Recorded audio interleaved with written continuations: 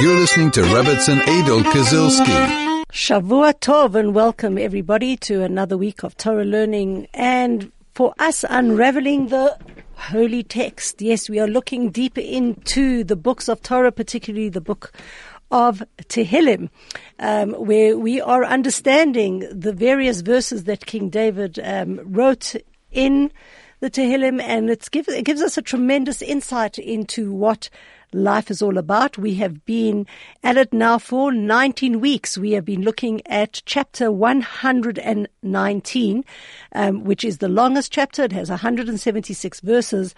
And today we are going to unravel the verses 153 to 160, which you will notice there if you open up your book of Tehillim, all start with the letter Reish, which is the third last letter of the Hebrew alphabet.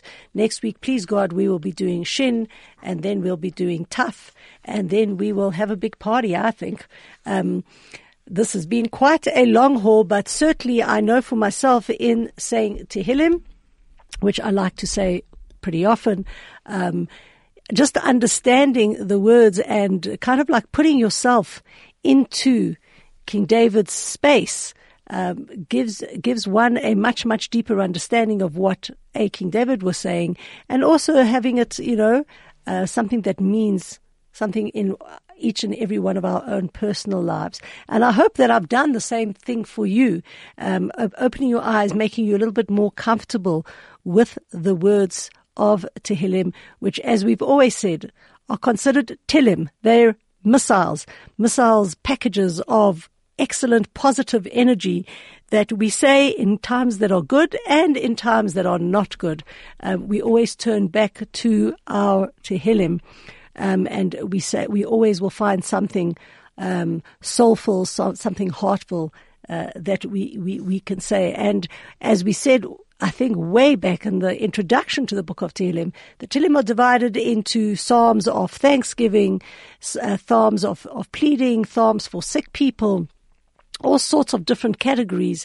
And so in this book of 150 chapters of Psalms, there certainly is something for everybody, in all times and in all places. So as always, I encourage you not to be shy. Get yourself a book of Tehillim. There's many that are transliterated, lots that are translated into English or into any other language, and pick it up and just spend 2-3 minutes a day of a psalm of your choice. If you want to be a little bit more rigid and orderly, there are psalms for the day, there are psalms for the month, there are psalms for your birth date. If you are, for example, 50, you'll say the chapter 51. You'll always say one more than your actual birth date, because it actually is, if you are 50, it is your 51st year. Because everything is found in the book of Tehillim, and we always stick by the adage that when one says the entire book of Tehillim, it's considered as if he has learned the entire Torah, because the books of Tehillim are actually divided into 5 books as well, and each one, the first book, which would be chapters 1 to 41, are a mirror image or draw on the spiritual sources of the book of Bereshit, the book of Genesis, and so forth and so on. In fact, there's a little prayer that we say after the completion of each and every single book, where we say, may it be your will that the book that I have finished now, the first book, which is an image of the book of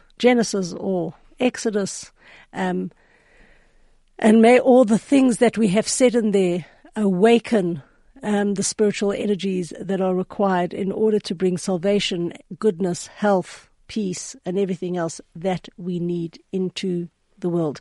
And of course, Kufyut Tet, the chapter that we are studying, has 176 verses divided into 22 letters. Each letter has 8 verses. So the first eight verses start with the letter Aleph, and the next 8 verses start with the letter Bet, etc., etc. Today we are going to do the letter Reish, verses 153 to 160. Now, last week we spoke about the letter Kuf, and that Kuf was about Kedusha, was about holiness, was about sanctity, was about elevation, was about living just that little bit higher, living with a kind of like seeing things on a different plane to what you see is what you get. And that Kedusha is about that elevation. That's what holiness is all about. It's set aside. And when we just resonate a little bit higher than what the standard world perception is, and we are connected to Torah and mitzvahs, we will create an environment of Kedusha, of holiness. We will create ourselves into holy human beings that are moral, that are ethical, and that are really, really connected to a paradigm, to a yardstick that is greater than all of us. And obviously that yardstick is God, and we learn His Torah.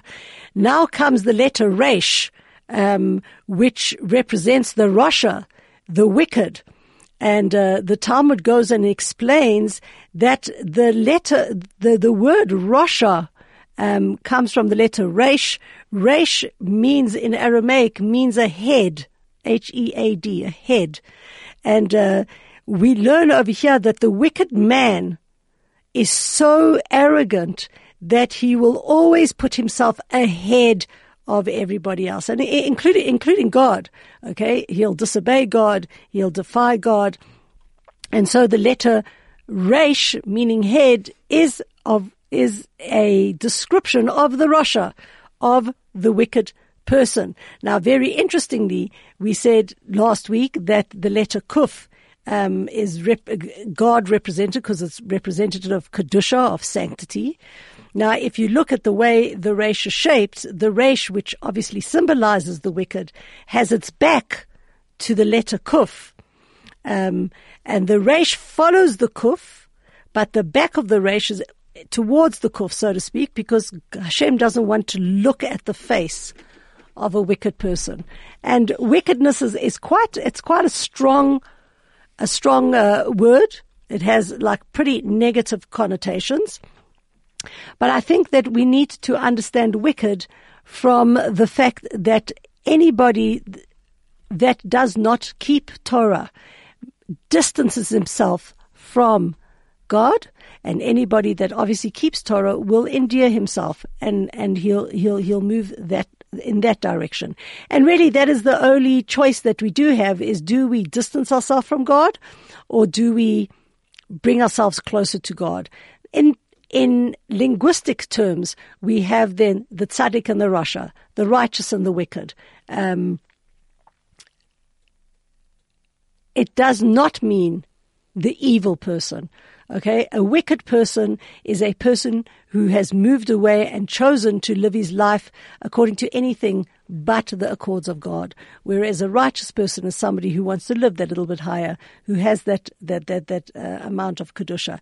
And King David, throughout his 8 verses of the letter Reish, is saying and pleading to God, I'm not a rasha. I am trying very, very hard to maintain the path of a righteous person, to be moral, to be ethical, to allow myself to make the correct decisions. And therefore, Re'eh, and this is how he starts, verse 153, Re'eh, see, look at me, see my affliction.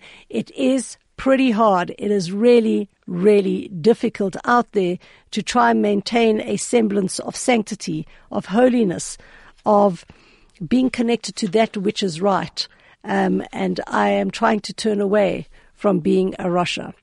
You're listening to Rebbetzin Adol Kazilski. Welcome back, and we're going to start looking at chapter 119, verse 153. It says the following, Re'eh oni v'chaltzeni, see my affliction and release me, ki toratcha lo shachachti, for I have not forgotten your Torah. So, as we said before the break, King David is very self-motivated in his efforts to repent. And we know that he deprived himself of a tremendous amount of pleasures. And he didn't allow himself ever to become smug and comfortable and self-satisfied. So he's saying to God, don't add anything to my suffering. Re'eh oni v'chaltzeni, see my affliction release me. Why? Ki toratcha lo shachachti, because I never ever forgot your Torah. I don't need the cruel burden of pain, of affliction, because I have not forgotten anything to do with your Torah. Now, there's a very interesting Mishnah in Pirkei Avot, in the Ethics of Our Fathers. It's chapter 3. It's Mishnah 6. It says the following: whoever takes upon himself the burden of Torah will have the oppression of the government and the burden of worldly cares removed from him. And whoever casts away from himself the burden of Torah will have the oppression of government and the burdens of worldly cares imposed upon him. A pretty interesting verse, and I think this is what King David was saying when he says, release, see my affliction, release me, I haven't forgotten your Torah. And this is really, in other words, the promise that Torah is making, that if a Jew lives their life, his or her life, according to the dictates of the Torah, then you will not have the burdens of the practical world, of the government, of the worldly toils on you. And I think probably one of the best examples of that is Shabbat, is keeping Shabbos.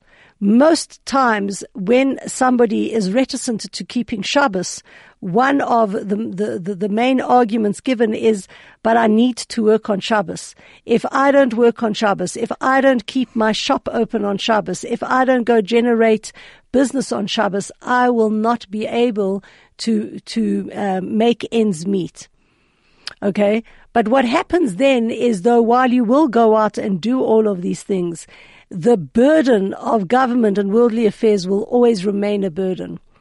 And it's been proved, and I encourage everybody out there to go try it out. Those that keep Shabbos, they don't suffer because they've closed their business or they haven't gone to work. On the contrary, you kind of are relieved of that, the burden and the difficulty of making a living. And that is the gift that God has given us. If we are connected to Torah, then we will not have the other yokes upon our shoulders.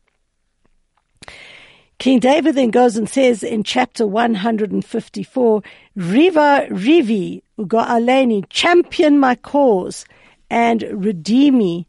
Le'imratcha chayeni, for your word's sake, preserve me. This is again saying that I, God, have made your cause my cause, and I'm going to champion it as much as you should champion it as well. And really we can see that the essence of King David's life was only to speak the work of God. And so he begs God to preserve him so that he could continue on his sacred mission. And we've said it 100 times, we'll say it another 100 times. King David had an extremely difficult life. He had people chasing him and trying to usurp him, and in every single nook and cranny, at every part of his life. He was a fugitive. They tried to do a coup. They tried to kill him. They tried to do a lot of things. And his greatest triumph in his struggle was that he still maintained his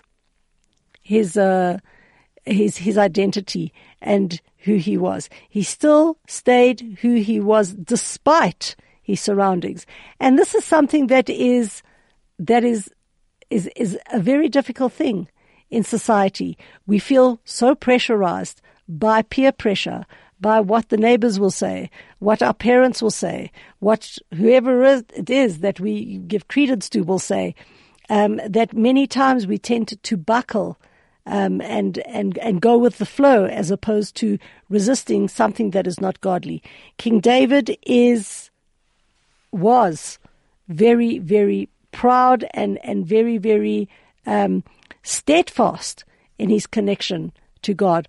I just was listening to a podcast of somebody who attended a talk by the newly released Reb Shlomo Mordechai Rubashkin. Just for those who don't know who Rubashkin was, he was a Jewish businessman in Iowa that was unfairly jailed I think it's close on 8 years ago, on trumped up charges that were very clearly anti-Semitic. And even those trumped up anti-Semitic charges, it was white collar crime. For all intents and purposes, he should have been fined, not jailed, but the entire law justice, I guess, road in America was perverted, and he received I think it was a 27-year jail sentence, a very, very long jail sentence. And he was basically pulled out from amongst these people and thrown into jail with the worst of the worst that one could really, really imagine. And he tells the story that when he arrived at the prison. He obviously arrived dressed as a Jew in a white shirt and black pants, with his tzitzit, his yarmulke, his hat, and he was shoved into the prison. And the prison warden said to him, "Well, Charlie, things are going to be changing around here for you. You know, I kid you not." And he said that at that moment, those words, when he heard a lot of things around here are going to be changing for you, he made it a personal mission that nothing will be changing for him, that whether he's on the outside, he's in the world and he's involved in the world, or now he's going into the world of the jail where it's a completely different world, he is not going to change. And he was thrown the orange uniform that all prisoners were mandated to wear. And he said he needed his yarmulke and his tzitzis. And the prison warden said, "Well, I told you things are going to change. You ain't wearing those things in prison." And he stood his ground. And he says, "Well, I cannot, as a Jew, I cannot walk 4 steps. A Daled Amot. I cannot walk 4 steps without these 2 garments." And there was a huge fight. And eventually they didn't know what to do with him because he refused to walk because he didn't have his yarmulke and tzitzis. So they brought him a wheelchair and they threw this calculated prisoner, so they thought, into a wheelchair and wheeled him to wherever he had to go. And this fight continued, and he was eventually transferred to another jail elsewhere. And again, he had this argument that he needed his yarmulke and tzitzis, and apparently at one point in time, they called almost like this bomb squad looking type of soldiers that came in clad with helmets and bulletproof vests and AK-47s and whatever have you, and they were pointing at him, and he actually said they all burst out laughing because it was the most ridiculous sight. They called in like 5 of the most mafiosos that there was to get a guy what? To accept that he wasn't going to put any yarmulke and tzitzis. But he got his way and he got his yarmulke and tzitzis. And this is really what King David is talking about. What King David is saying is that I championed your cause. It didn't matter how difficult it was, whatever circumstance that I found myself in, I championed your cause. Similar to Reb Shlomo Mordechai Rubashkin. He was a Jew. He was a Jew, whether he was a Jew in prison or a Jew as a free man. He was a Jew, and he wasn't going to buckle down at all and break any rules because some outside force had told him that he should do otherwise. Verse 155 reads, Rachok mirashayim Yeshua. Salvation is far from the wicked, ki chokecha lo darashu, because they sought not your statutes. So first, what King David is going to do is he's going to build up what a wicked person is. And the Malbim, a commentator on this verse, says, this verse is talking about those people who selectively observe some of the commands of the Torah and they refuse to accept others. So they embrace mitzvahs, that are readily understood maybe. They might be turned on by their sense of history and tradition, but there'll be some things they'll go and say, well, that doesn't make sense to me. That's nonsense. That I'm not keeping. And so you'll look at these people and you'll think, whoa, these people identify with God. They identify with Yiddishkeit, with Judaism, but at heart they're really estranged from God and they're far from salvation. Why? Ki chukecha lo darashu, because they have not sought out your statutes, which means that for one to be a devout, truthful, law-abiding Jew, it's not a let me pick and choose which mitzvot I want to keep type of thing. It is, I am keeping all your Torah, all your mitzvahs, and I keep them whether I understand them or not, whether they're pertinent to me or not, whether they make sense or not. I keep your mitzvahs. And so that is really how we define wickedness in Torah. It's the ability, the freedom of choice to go and say, well, I'll keep this but not this, I'll do this but not that, I'm not going to go hyper meshuggah and I'm not going to have to keep it like that. Maybe if I do like this, it will be a little bit better. Those type of things. But that does not bring for salvation. That does not allow one to be fully redeemed in the sense that one is completely connected to God and above nature. Verse 156 reads, Rachamecha Rabim Hashem, your mercies, Hashem, are abundant. Kamishpatecha chayeni, preserve me according to your judgments. Now, we know that Hashem is very merciful. Okay, Hashem's mercy is great. And even when it comes to those that disconnect themselves from God, those that don't want to have anything to do with God, God is still merciful. And King David is using it in the opposite. He's saying, I know, Hashem, your mercies are abundant. And if you are merciful to the wicked and you have a, you take long to get angry, you show a lot of compassion still, then how much more so, Kamishpatecha chayeni, preserve me according to your judgments, because I accept my mission and I accept my role. And I'm focused on it. So how much more so for me? You should have the mercy to look after me well. Then he goes on to say and talk about his life. Rabim rodfai v'tzarai, many were my pursuers and many were my tormentors. Me'edvotecha lo natiti, but I did not swerve from your testimonies. Right, who were his pursuers? Well, King Saul was his pursuer. It says that the sons of Orpah, who were very powerful giants, one of the powerful giants was Goliath. They chased him. Doeg and Achitophel, two other, characters that lived in King David's time, pursued him. And these were people who weren't the riffraff of society. They were great in wisdom. They were great in wealth. They were great in physical stature. Look at Goliath. He was enormous. Okay. There was absolutely, in a sense, no chance for David to overcome Goliath. But they were the ones that came and were his pursuers, his tormentors. Now, in one other verse, in fact, in chapter 3, which we learned a long time ago, King David says, Hashem ma rabu tsarai, rabim kamim alai. Hashem, how many are my tormentors, the great rise against me. And here we've got the word rabim rotfai v'tsarai. Many are my pursuers and tormentors. So we look at the word rabu, ma rabu tsarai, and rabim rotfai. Rabu and rabim is a quantitative sense, as in the majority, which basically King David was saying, listen, the world was against me. The nation, the bulk of the nation were hostile towards me.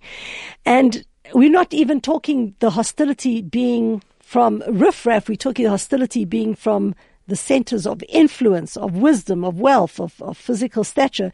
They all came against me. And although the enemies of King David tried to harm him, he never sought revenge. He just clung and stayed connected to God. Why? Because one of the verses that we learn in the book of Vayikra, in the book of Leviticus, it's chapter 19, verse 18. It says, "You shall not revenge, nor shall you bear any grudge against any of the children of your people." And on the contrary, furthermore, we're taught in the book of Shemot, the absolute corollary to this. It says, "If you see the donkey of a man who hates you falling under its burden, and you would refrain from unloading it, you should surely help and unload it with him." Okay, and on a practical level, this is teaching that Jews are not vengeful people. We don't go out in retaliation.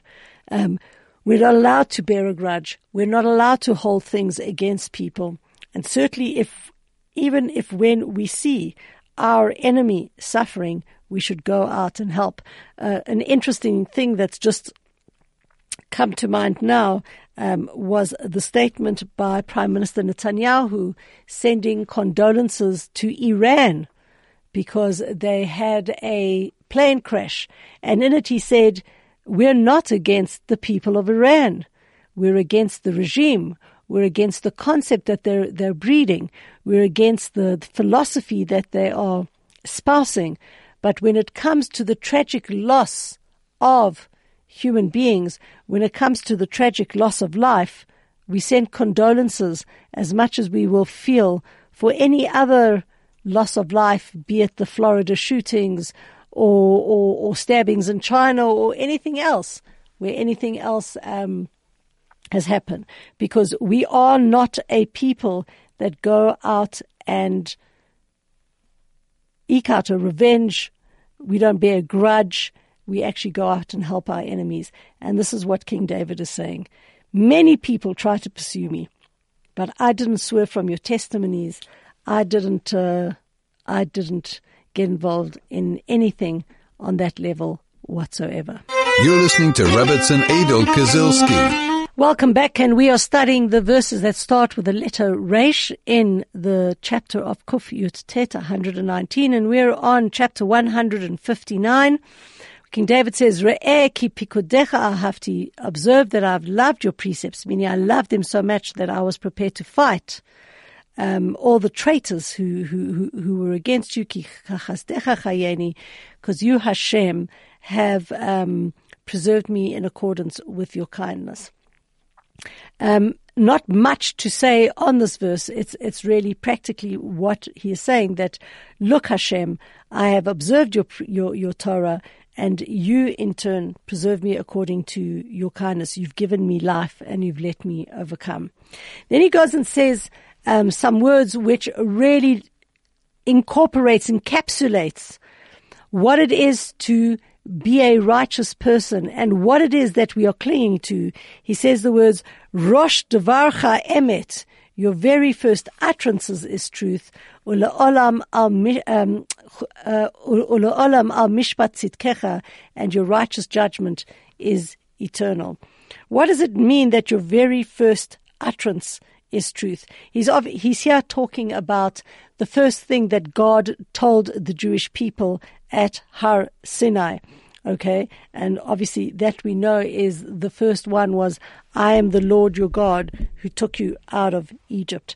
Now, there's a very interesting midrash which I'd like to read to you that talks about the giving of the Torah. It says that the midrash goes as follows, that when the kings of the world heard the first commandment, I am Hashem your God, they exclaimed, God is no different from us. No king would want anyone to deny his sovereignty. We too would say, I am Hashem, your God. God continued and said, here's the second commandment. Okay, you shall not recognize other gods. It says that the kings of the world mocked that and said, this God is like us. He tolerates no challenges to his authority. Then when they heard the third commandment, which is, you shall not take the name of Hashem your God in vain. They protested, there's nothing extraordinary about this. Which king would want his subject to swear falsely or vainly in his name? We would also do such a thing. They heard the fourth commandment. Remember the Sabbath day and sanctify it. Here too, they failed to appreciate what was the chiddush, what was so amazing about it. They said every king would want his subjects to observe whichever holidays he makes holidays. And then the Midrash finishes up and says, but when the kings of the world heard the fifth commandment, honor your father and mother, they were taken aback. They were amazed. And they exclaimed, this contradicts all our traditions, because we demand that our subjects display undivided loyalty to their Lord by signing a solemn oath stating, I hereby recognize no parent or relative. I only pledge my allegiance exclusively to my king and my master. And so then it says, the Midrash ends, the kings came to recognize that God's commandments were unselfish, unlike their own decrees, and they appreciated the wisdom and the fairness of all the preceding commandments as well. And humbly they rose from their thrones, and they paid homage and thanks to God. Rosh Devarcha Emet, from the first utterance that you gave, okay, it was truth. And the Talmud goes and says another interesting thing. Rosh Devarcha Emet, your very first utterance is truth. Is it only the beginning true and not the end? Okay. But this was a response to the kings who waited until they heard the commandment and they came to their conclusion at the end that the first four were true. But God's commandments, each and every single one of them, are true. And they are just. And one of the well-known adages in Judaism is the following. It says, Chotamo shel HaKadosh Baruch Hu emet, that the signature, the seal of God is truth. Meaning, as Jews, we believe that there is only one God. There is only one truth.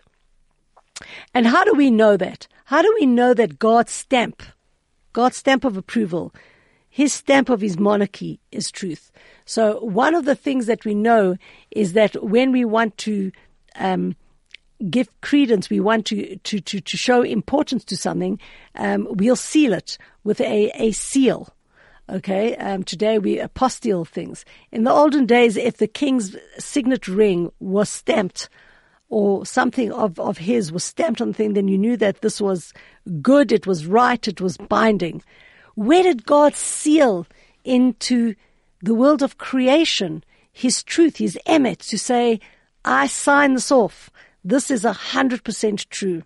So the Midrash goes and tells us that if you look at the first three words that start off the Torah, Bereshit bara Elokim, in the beginning, God created. If you look at the last letters of those three words, Bereshit is a taf, bara an aleph, and Elokim a mem. If you take the taf and the aleph and the mem, jumble them up, you get the word emet, okay, which means truth. And so you can see almost as a poet, God weaved the initials of his name, his truthfulness, into the stanzas of his work. And it says that everything that God does, all the assurances he makes to the righteous, is considered an oath of truth.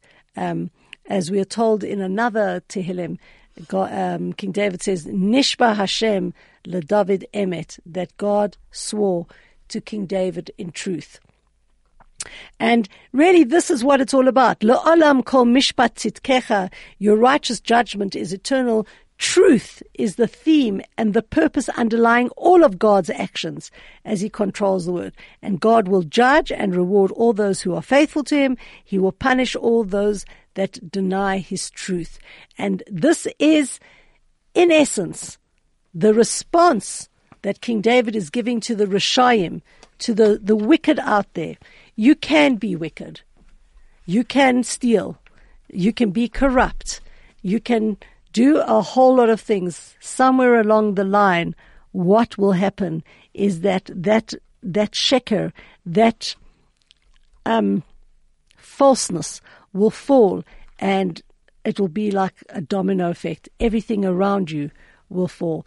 The person, and this is the person who vacillates in the world, denying God and trying to do his own thing. A person who's connected to God, who's connected to the truthfulness of God, is connected to the Torah, which teaches us how to behave, how to stay in a level of holiness, sanctity, morality, integrity. You're untouchable. You're untouchable because you're connected to God, and nothing but nothing can hurt you.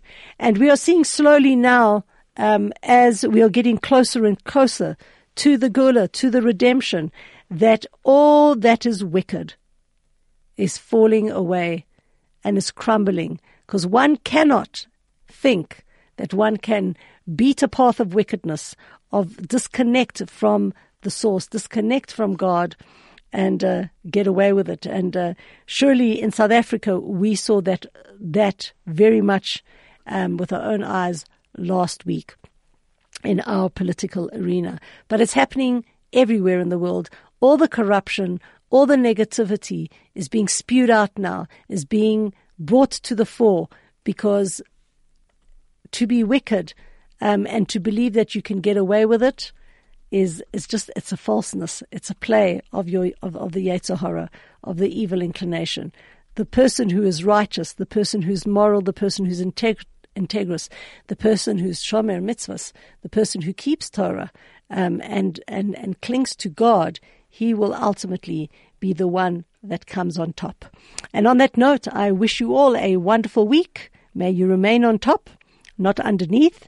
And we are now in the month of Adar, so I wish each and every single one of you a wonderful week. It says, Mishenichnas Adar Marbim Simcha. When you enter into Adar, we have to increase in joyousness. So besides being on top, I wish you a very happy and joyous week.